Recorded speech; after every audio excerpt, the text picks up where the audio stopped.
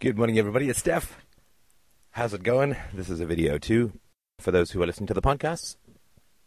It's 8:30 in the morning, and I should be going to work, but I only have 2 more days before I become a full-time internet philosopher, podcaster, video guy. That's going to be on my business card, and it'll be about 3 feet wide, given the font I want. So if you can have a look at podcast 729, this came a little bit before the major question, but before that I wanted to post wanted to talk about a few paragraphs that a listener put on the board, which I think is beautiful. Under the title Compulsion, he wrote, "We cannot become happy by ridding ourselves of our compulsions. We rid ourselves of our compulsions by becoming happy. We cannot become happy by, quote, exuding happiness. We cannot become happy by pretending to be happy. We become happy through personal growth. We grow by embracing virtue, by loving and seeking to gain knowledge, by learning to empathize with ourselves, by loving ourselves and loving life. We grow and become happy through self-respect and by freeing ourselves from those who do not respect us. We grow and become happy through freeing ourselves from stagnation and in the, quote, safety of the familiar.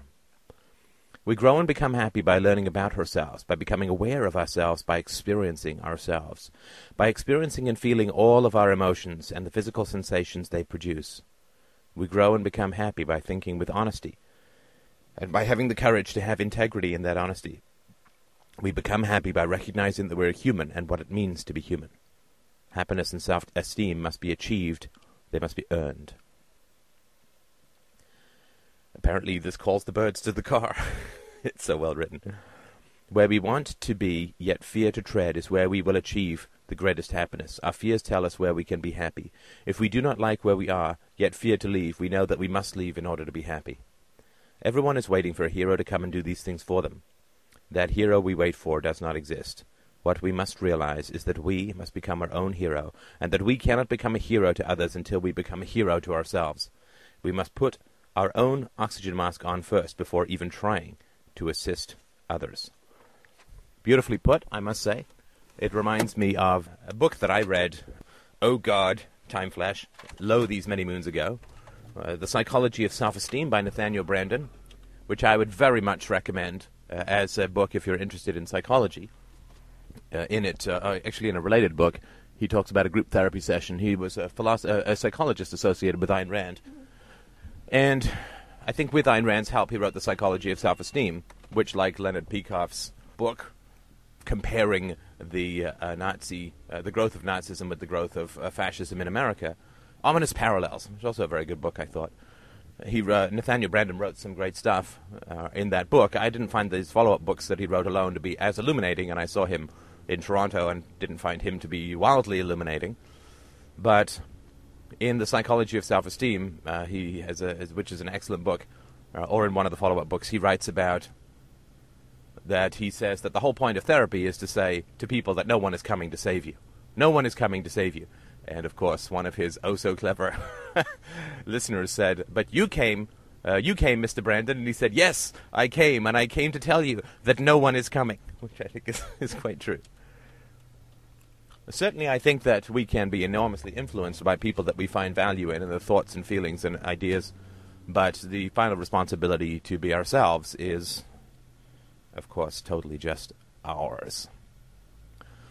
So, in a podcast that I did yesterday, sorry I didn't do the video, but it's a real hassle getting it set up and I was running late. And which will change as of next week, as of Tuesday next week, Tuesday the 1st of June and the first day of the rest of my life, wherein I get to simmer, brew, and communicate the heady stuff of deep ideas to all and sundry on the internet. And thank you so much for watching. Thank you so much for listening, and thank you so much for your donations. I had a lovely one yesterday, 2 very kind ones this morning, and I just can't tell you how much they motivate me to do better and to dig deeper and to screech the truth in my vaguely fruity accent all the more vociferously, all the more shriekily, or something like that. So, I did a podcast yesterday, which you might want to check out. I think it's 729 or 728, which is called, no, 727, I'm sorry. It's called Your Children Do Not Love You. It's really aimed at parents or those interested in breeding. And it's really well worth looking at. And in it, I talk about an idea that I have been enormously unclear on. You know what? I'm thinking Don't think I actually need my sunglasses today. Let's have some eye contact. Shall we? And in that podcast, I touched upon an idea that I've mentioned a few times before, but which I have been enormously unclear about. So I'm sorry about that. I will try to clear up the unclarity. I will try to demuddy the waters a little, and you can let me know what you think. So I use the phrases, and this is more for the on YouTubers. I use the phrase true self and false self, which is not sort of my phrase. I've just sort of inherited it from other bright people. The true self is our authentic experience of reality. It is really the scientific self. It is a self that works empirically, that is not snowed under or swamped by all of the cliches and cant and bromides and patriotism and religion and country and all of the things which don't exist in reality. Countries don't exist in reality. There's imaginary lines on a paper map, right? They don't exist in reality. There's no big wall between Canada and the United States. They don't know. Countries don't change color. Physics isn't different, right? It's the demarcation of one gang of thugs who take your money from another gang of thugs who take your money, i.e. the government. So our true self is that which authentically experiences reality and does not place concepts as the primacy, right? If somebody says that God exists, but there's no physical evidence and no logical consistency in the concept, the true self is that which says, yeah, right, bring me some proof. Bring me some proof. The true self is the one that says it's skeptical but has a criteria for truth, which is reality, right? And this is our reality processing. The true self is that which is wedded to the senses and to logic. However, we are not allowed to exercise our true self in the modern world. So when we are born and shortly thereafter, our parents and our teachers and the officials and politicians and everyone else, and policemen, they all lie to us. And they say we have an obligation to the state, that we should be good citizens, that God exists, that the country exists, that we must help the poor through government, that the government is not violence but a benevolent entity that just wants to help people quit smoking for their own good and just wants to help the old and the sick and the poor, not an agency of violence that tends to historically and eternally destroy the society which gives it birth. Or rather, which it takes over, since nobody sits there and says, ooh, I want a government. What happens is people take over, and then they take over the education of the children, and then they say, you really need a government, because otherwise there'll be no roads, and the poor will die, and all this kind of stuff, right? Terrorism. So the false, but we are told all these lies by our parents and our teachers, and we have to obey. I mean, as children, we're helpless and defenseless, dependent. We have to obey.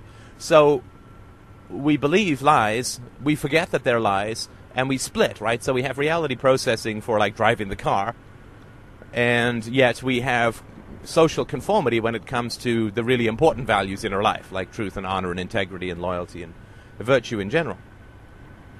And this split is really unhealthy. It's really bad, right?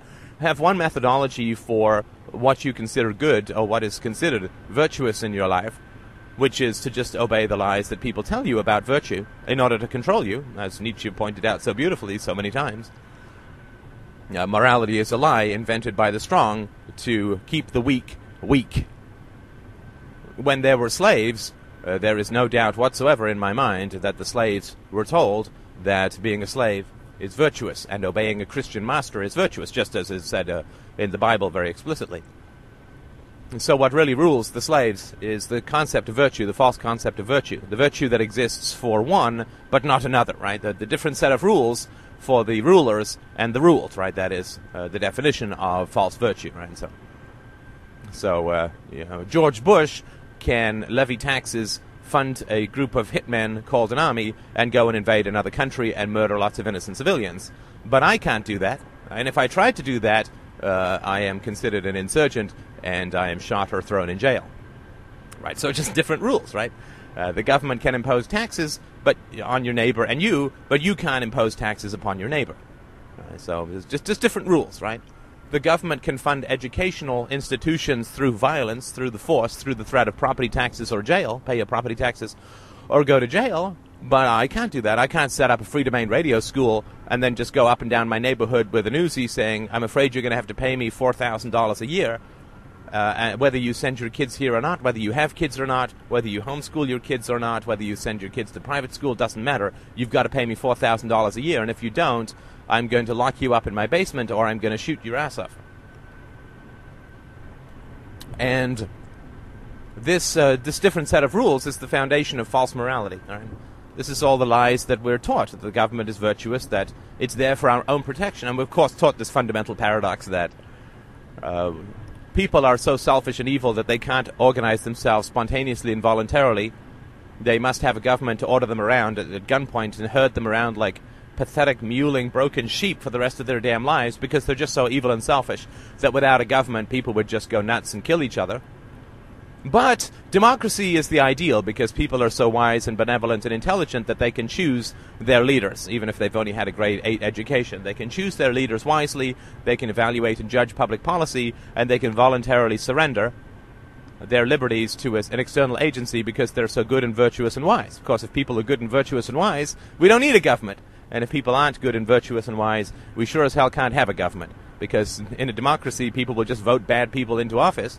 And, of course, in any other sort of situation, we have a dictatorship, which is going to be populated by evil and bad people who have infinite access to guns and bombs and planes and ships and so on, to terrorize the world and their own population.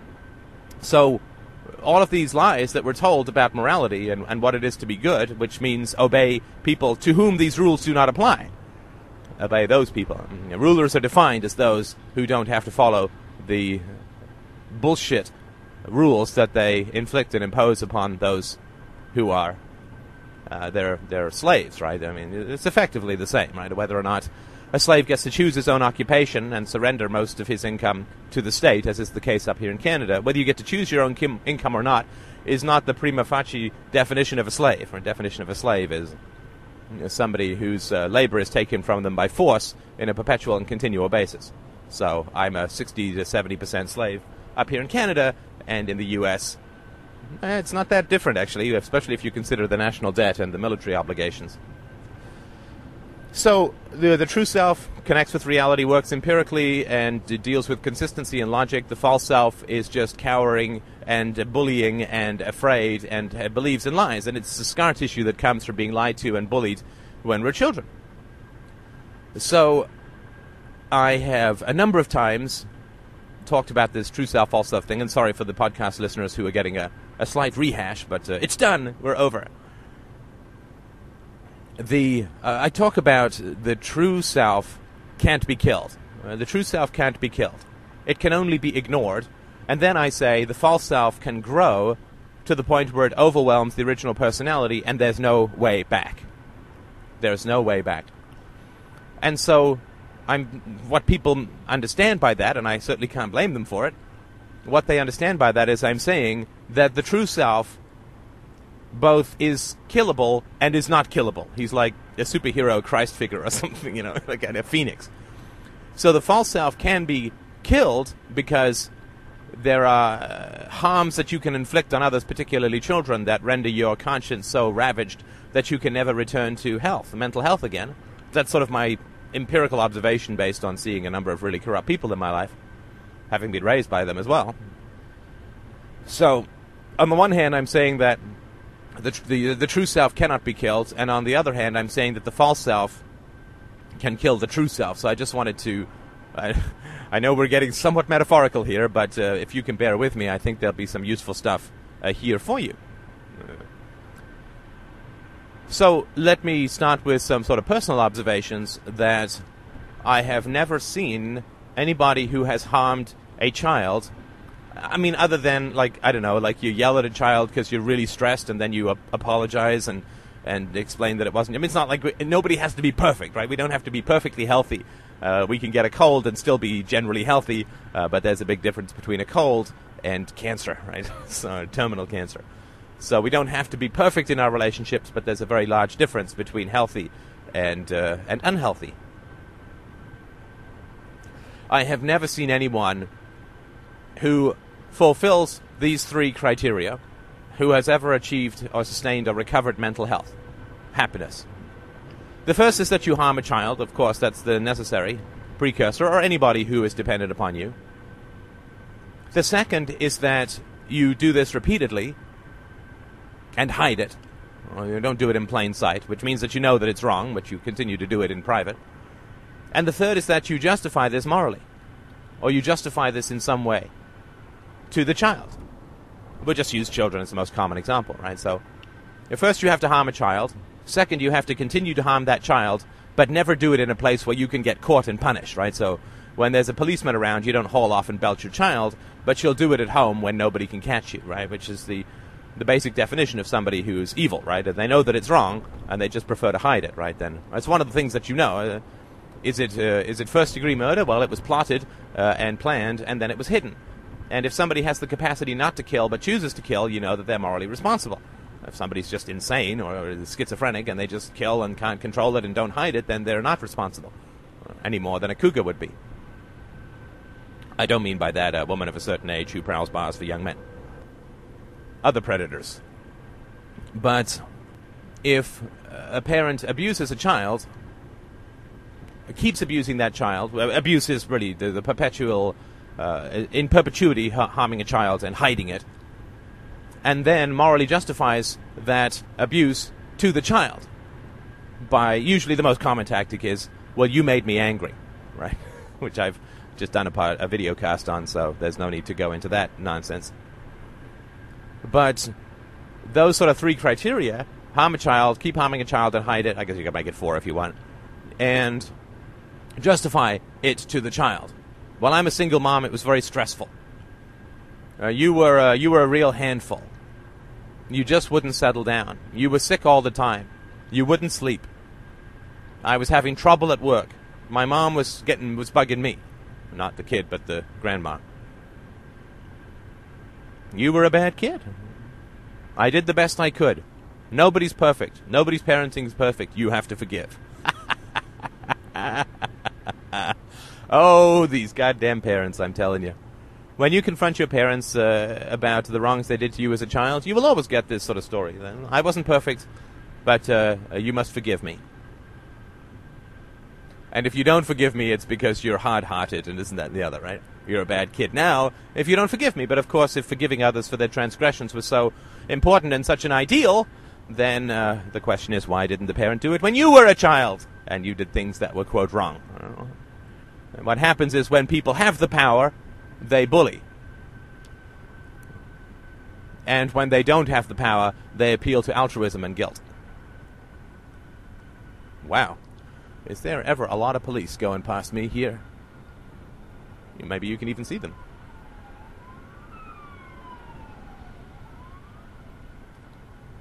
Everyone ahead is like, oh my god, how badly am I speeding? I need 6 cruisers to pick me up. They're not coming for me yet. That's good. So, parents very fundamentally always use these sorts of false moral arguments. You just reach for whatever will work. People just, bad people just grab for ideas, and whatever will work, they try.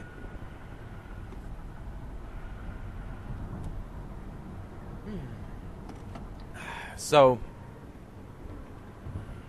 when you do these things, I mean, a complicated array of psychological phenomenon kicks in, right? Obviously, truth becomes your enemy. Integrity, philosophy, virtue, consistency, universality, all of the principles that we work with here at the old Free Domain Radio moving media empire, all of those become your enemy. Not just because you have violated them, but because you have used them falsely. Right. So, I mean, to take an obvious example, a parent who hits a child saying, don't hit.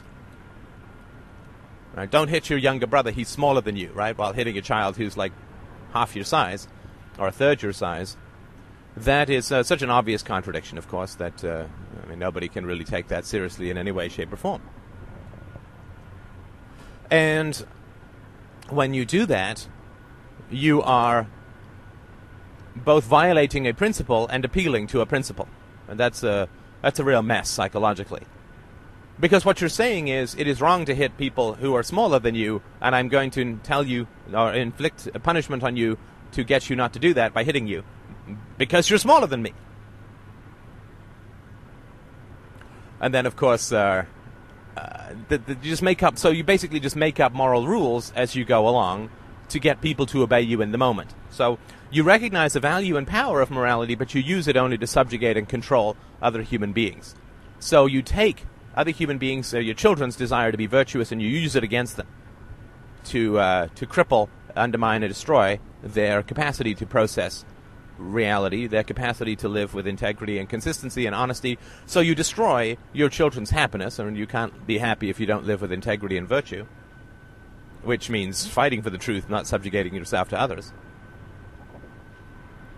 So you're totally destroying your children, and you're destroying your children based on their desire to be good, right? I mean, if you say to a kid who's a total sociopath, you're a bad kid, they don't care, because they don't have any value in being good. And of course, it's the parents' fault anyway. But you are using virtue to destroy virtue. I mean, that's really, really bad. I mean, that's really, because you're recognizing the power of virtue and you're using it to destroy virtue. I mean, if I think we've had enough metaphors. Let's plow on, shall we? So, if you do that, then how can you ever achieve virtue? Because you have used virtue to destroy virtue. And you know that deep down. I mean, you know that. Because the true self can't be killed insofar as until we become completely insane, we simply cannot stop processing reality. We simply cannot stop processing reality. The true self, which is the self connected to the senses that doesn't believe what other people say, but instead expects evidence and proof, and has a sovereign relationship, sovereign loyalty relationship to empirical reality, not to the opinions of others. In the Randian terms, is not a second-hander. It doesn't say, do people think this is true, but says, is this true? And how do I know? Reason and evidence and so on. Scientific method. Philosophy. True. Rational philosophy. We simply can't stop doing that. We simply can't stop doing that. My mother, who is corrupt and evil to the core, when she wakes up in the morning, I don't know, I haven't spoken to her for years, but when she wakes up in the morning and she wants a cup of coffee, she doesn't pray for it. We can't stop reality processing. We can't until we're mad, insane, or dead. When she wants a cup of coffee in the morning, she goes through the logical sequence. Well, I need to get up, I need to walk to the kitchen, I need to open that moldy jar of Nescafe, I need to boil it, I need to put this in the cup, I need to stir it, I need to add my milk and sugar. Oh, she does. You can't stop reality processing. You're dead. If she's hungry, she doesn't beat her couch in the hopes that it will satisfy her hunger. Right? She doesn't go out and strangle a bunny in the hopes of of quenching her thirst. She knows the cause. If she's hungry, she'll go make herself something to eat. If she's thirsty, she'll get a glass of water or something. We can't stop reality processing. I mean, to stop reality processing is to die. You've got, if you stop reality processing, you have maybe a day and a half. You'd be dead.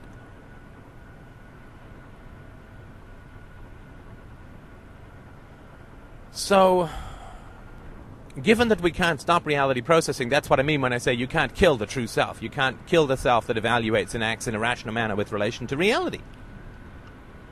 You can't kill that, because if you kill that, you're dead. Then you have no cause and effect with relation to reality.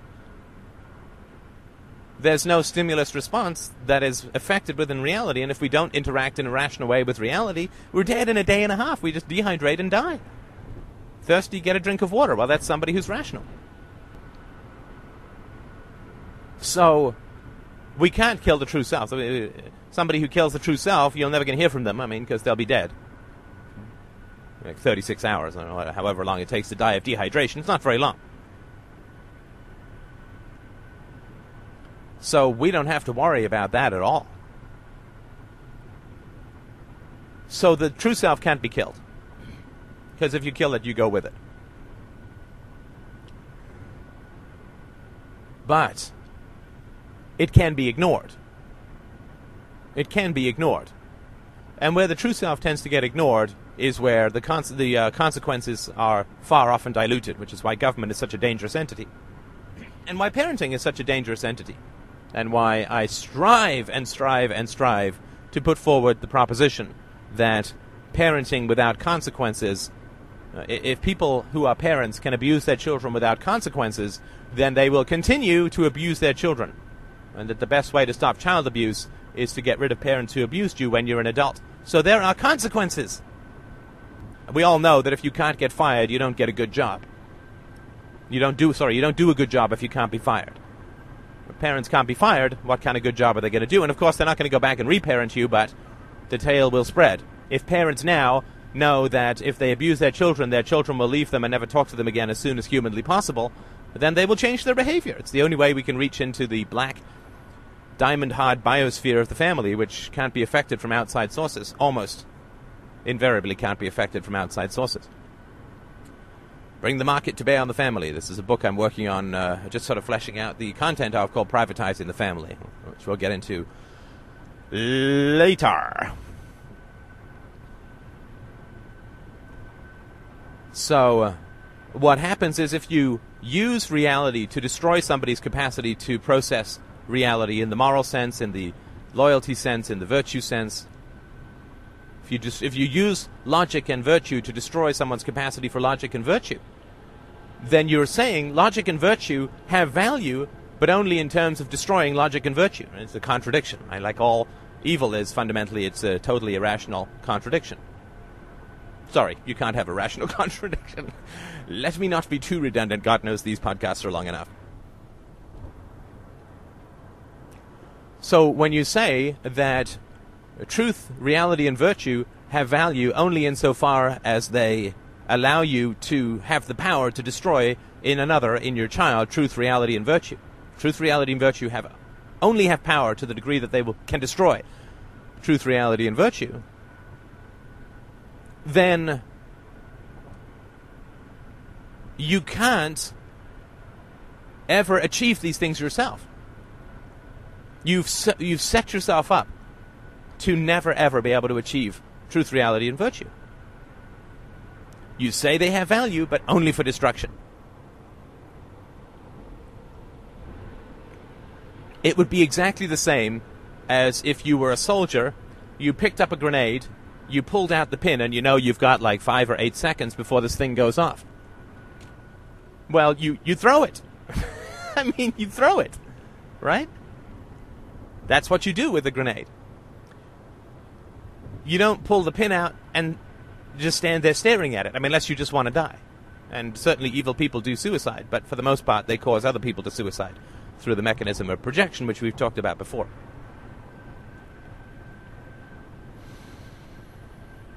So if you have a weapon that destroys people, and you have used it to destroy people, and truth, reality, and virtue are for you a weapon of destruction, weapon of mass destruction. It's the cause of all the other real WMDs in the world. If you have these capacities or these attributes which you use only to destroy others, how are you going to use them to heal yourself? They're a grenade. You pull the pin, you throw it. You don't pull the pin and stare at it. Why would you want to self-destruct? Of course, the self-destructive impulses of evil people are inflicted upon others, right? Other people are destroyed.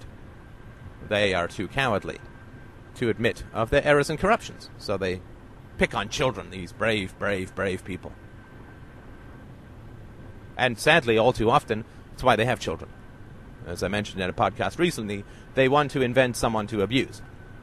They need to have somebody dependent on them so that they can have power through abusing them. It's very sad, but very common. I mean, the Muslim world is the most fertile community and the most unhealthy community. Sick, sick, sick.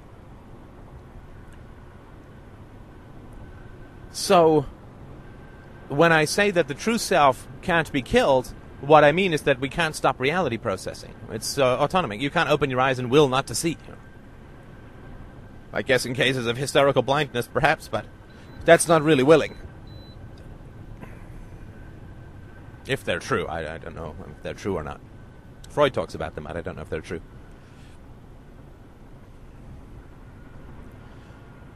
But at the same time, if you use virtue as a weapon to destroy others, you can never become virtuous yourself, because it's like standing there holding a grenade that won't kill you, just wound you terribly and perpetually. I mean, nobody would do it. Nobody would do it. And that's why harming others, that's why people who say, well, my parents were bad, but they've changed. Well, no, they haven't. Because once you've used this, you can't turn around. You can't change this principle. Once you have done something in your life that you can't undo, once you have committed a crime that you can't have restitution, you can't perform restitution for, then you're completely and totally doomed as far as your conscience goes. You can't, if you're an abusive parent or a bad parent, you can't go back and give your kids another childhood. You just can't. There's no going back. There's no I mean, if you don't give your kids enough protein and they grow up with frail bones or no muscles or they get physically stunted, you can't. You can feed them all the meat you want when they're 16. They're not going to go back and re-go through those development phases. If your child grows up with attachment disorder because you're cold or withdrawn or angry, well, you got yourself a permanent psychological problem then, almost completely untreatable. If your child is lost in the woods for the couple of years where the language phase of development of language phase? The phase where language development occurs. Let's go with that sequence of words, shall we? Let's go for something vaguely comprehensible. If you... you going to let me merge, my brother? Nope. All right. We'll try later. Oh, wait, we'll try again. He gave me an inch. Oh, look at that. Up here in Toronto, maybe it's the same everywhere. People are like, well, if you had one extra coat of paint, you wouldn't be able to merge, but I'm not going to give you a sliver more than that. I do, though, because I think that these little kindnesses make the world a slightly better place over time. But, all right, you don't want to take it? You don't want to take it.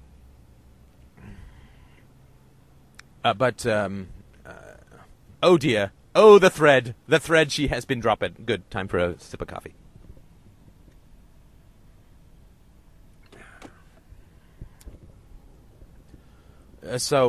Parents abuse something. All right. You might want to check your email, maybe grab a cup of coffee. I'm going to have to rewind and see what the hell I was talking about. And virtue with the parents and destroying parents and mind. Ah, yes. So if you've missed this phase, you can't go back and fix it.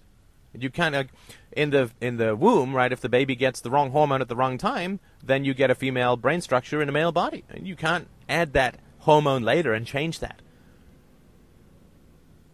Well, if you cut someone's arm off, you can't put it back, right? I mean, it's not. Well, I guess you could, but let's say you can't, right? Like you put it through a blender or something. Oh, what wonderful moral metaphors we're working with now.